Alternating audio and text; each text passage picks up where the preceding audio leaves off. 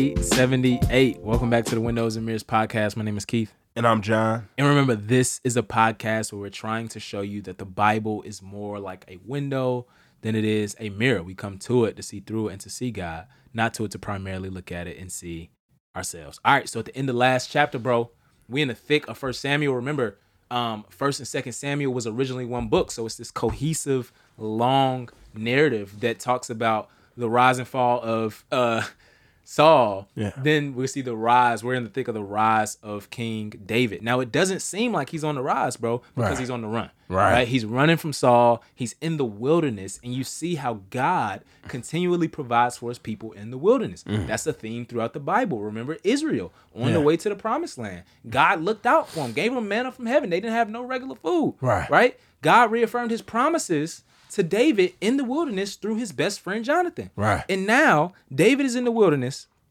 and he looked out for this cat and his peoples, Nabal, way back.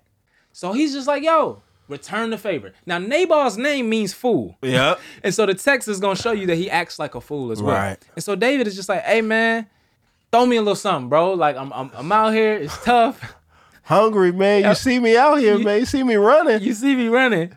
And Nabal acts like a fool, but his wife Abigail comes through and gives and looks out for David 200 loaves of bread, 2 clay jars of wine, 5 butcher sheep, roasted grain. And it's just funny, man, that we see that, you know, David repaid good for evil in chapter 24. Yeah. And you see here, that doesn't mean necessarily that you will be repaid good for good, bro. And you see Nabal doesn't look out for him. Nabal is this rich dude with all this money and all these resources, bro. And we see the destructive power of greed as well. Yeah. In the character of Nabal as well. Yeah, tries to son him. Like, yo, who's David that I gotta serve? And boy, David gets hot, yo. David's like, all right. He don't know me. Yeah, hey. He brings her up. He's like, yo, Abby. Come here. I promise on God. On God. I promise on God. I'm coming for all their heads. Yeah. It's a wrap. And what we see is the woman in this story, right, interceding on behalf of somebody that doesn't deserve their intercession, right? And so we see the woman fulfilling even what God said, right? In Genesis 2, when God called a woman help, I think our modern sensibilities make us bristle when we hear that word help me, because we don't know that the word that God used for help back then is the word that the Bible will overwhelmingly use when it talks about God being our very present help in times of trouble, right? So the helper is often stronger than the one standing in need of help at that time. That's good. And we see that in Abigail, right? This sister just comes through and it's like, no, listen, yo, chill. He is his name. There's nothing that we could do. You don't need to mess things up. And you just see her ability to literally intercede and save many from the unnecessary destruction that would come at the hands of a leader that's a fool. Yeah, and you see the judgment that comes with coming against God's king. Because at the end, Nabal is basically have a heart attack and just it's a wrap. His heart gets hard and he dies. Like he literally dies from opposing God's king. And we see that trying to keep everything, he lost everything. Right. In his greed. And so that happens. Wow. 26 comes. My man Saul is back at it again. David is in the wilderness. So he goes looking for David. He got 3,000 cats with him. And David gets snitched on again. Cats always snitching on him, bro. And what's interesting is that if you read the text carefully, Saul thinks he knows where David is, but David actually knows where Saul is, right? And so David is just one step ahead, right? Guided by the Lord, of course. David goes to the camp with some of his folks, and Saul and his people are asleep. Right. Dead sleep. He pulls up on him, sees his spear stuck in the ground right by his head. Now, right there, he could have moved the spear a few inches, however far, over and crushed his head. And, you know, as soon as he gets the opportunity to speak with Saul, bro, like what he says. Miss it. His God comes through and he's like, yo, I can do it for you, bro. You ain't even got to do it, dog. Here's some music picked Just for you. Siri be eavesdropping. Yeah. Yeah, it's like, Dave, I could do it. I can do it for you. You ain't even got your hands dirty. I'll take it. I'm telling you, if they come after me, I'll say that I did it. And we see the righteousness of David, and that still he's not looking for a loophole, right? So he's not saying, I really want Saul out of my head. I don't want to do it. He's preserving somebody else's innocence and their safety. And you just see the way that David looks out, man. You just see the integrity of him as a king. Especially here. I think, too, he says something interesting where he talks about, he's going to get this. Like, the Lord is going to take care of him. Yeah. I ain't even got to do it. And this is what Paul is going to say. Right. This is what Proverbs is going to say. Like, vengeance is his, he will repay. And so you see, like, it's amazing that, David is proven here. Like you said, he's integral, but he's a king after God's own heart. Right. And in, in 27, bro, you just see the humanness, too. Right? You see the humanness of the biblical characters. And, if David was a car, like, he's beginning to run out of gas. Yeah. Right? He's getting tired. He's like, man, it's only a matter of time before big bro get me. Like, it is what it is. And so he flees, bro, to the Philistine territory. Right. And, first, like, he's smart, though, because he knows that Saul won't probably try to come get me here. Right. Right? And also, he was able to fulfill the command of the Lord. And so this is interesting. When he goes to Gath, bro, which is Philistine territory, enemy territory, he's like, I shouldn't stay here in the royal city, man. Like, send me out to Ziklag and all those spots, man. Like, I ain't different enough to be here, bro. So he sends them out, bro. And it's funny. Geography is never an accident. Ziklag was originally part of the region that was initially allotted to Simeon and Judah. Wow. In the time of Joshua. Wow.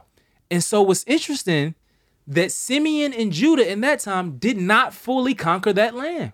So Philistines are still there, bro. So David is sharp, bro. Yeah. So he goes to Ziklag, and what does he do? Goes into warfare with the Canaanite descendants that are still in the promised land. Right. In obedience to God's covenant that he wrote down or that he inscribed in the first 5 books in the Bible. Why does this make sense? God's king, bro, the king that God chooses, makes a way for God's people to receive their allotted inheritance, bro. That's good, bro. Saul ain't on that, bro. That's good. Even in the midst of running, bro, he is still thinking about God's covenant and his relationship with him, dog. Yeah. Like Saul ain't got none of that on his radar. Right. You see that David, even in the midst of pressure and persecution, does. Yeah. Crazy. On the run, David is still fighting for the advancement of God's agenda. Yeah. Saul, with the comfort of a palace and a kingdom, is fighting for a throne that nobody's even trying to take right now. Fam. And you just see Fam. the differences in terms of what people are using their creativity, their ingenuity, their God-given breath and leadership for. David is wholeheartedly pursuing God, and Saul is the embodiment of, I heard somebody say it like this, there's no smaller package than a man that's wrapped up in himself. That's good. And we see that's all, David on the run, fulfilling God's will, and Saul in the comfort of a palace. Yeah. And it's so funny, man, because closing in on himself. Yeah, it's so funny. So that's so good. And the Philistines, I don't know if you've been tracking with us, the Philistines are still a Canaanite people group, right? And God originally told them to bring war against the Canaanites because they could inhabit the promised land. So that's why they keep coming up. Right. In 1 Samuel 28, so important, bro. Listen, the Philistines decide again they're going to fight against Israel. Right. Saul, once again, is shook. Right. Now, he's in big trouble, bro. Yeah. And you know what he tries to do now? Turn to the Lord. Right. And he tries to use the Urim and Thummim, which is something that the priests would use to make decisions. He tries to go to the prophets. no word. Tries to communicate with the Lord through his dreams, no word. Now it's interesting. Why is this happening? Remember in the days of the judges, bro, the text literally says in the book of the Judges that the prophetic word was not prominent in those days. Right. So in other words, the people of God were wilding so hard. Right. The prophet was like, I'm done, bro. Right. It's a wrap. Yeah. So that's what has happened to Saul. Right. He is a full-blown enemy of God now. Right. He has turned his back on the Lord. Yeah. And now he's trying to come and get the Lord's help for this battle that he wants to win. Right. So what happens is this, bro. This is so good. He's no longer a friend of God. He's an enemy of God. And remember what I said earlier. I was like, remember how they're describing Saul, like in terms of height, in terms of stature, in terms of how he looks and all this stuff. Yeah. That's the way they usually describe enemies. So the text has been setting us up for this. Right. Bro, this dude, wow. He tries to go to the medium, bro. Right. And basically a medium is a person that in those days, it has to do with some dark magic and trying to communicate with the dead. Yeah. And he's like, hey, you know what he says? Bring back Samuel the prophet. Damn. So listen how backwards this is. All right. One, you didn't listen to Samuel when he was alive, big bro. Right. You gonna listen to him now? Right. Two, the law specifically says in Leviticus chapter 19 and Deuteronomy 18, you know I love Deuteronomy, right, that you do not seek to communicate with necromancers or those who are mediums between you and the dead. Right. That is outlawed in Israel. Right. Now we just seen chapter before. Yeah. David was faithful to the Torah. Yeah. Saul, once again, is disobeying God's law. Right. And Samuel, I don't know exactly how it happened, but Samuel still prophesied here, bro. Right. This all. It's a wrap. It's a wrap, bro. Stop. It's the same thing I've been saying since before I was in the grave, fam. Now let me go back in peace, man. Leave me alone, bro.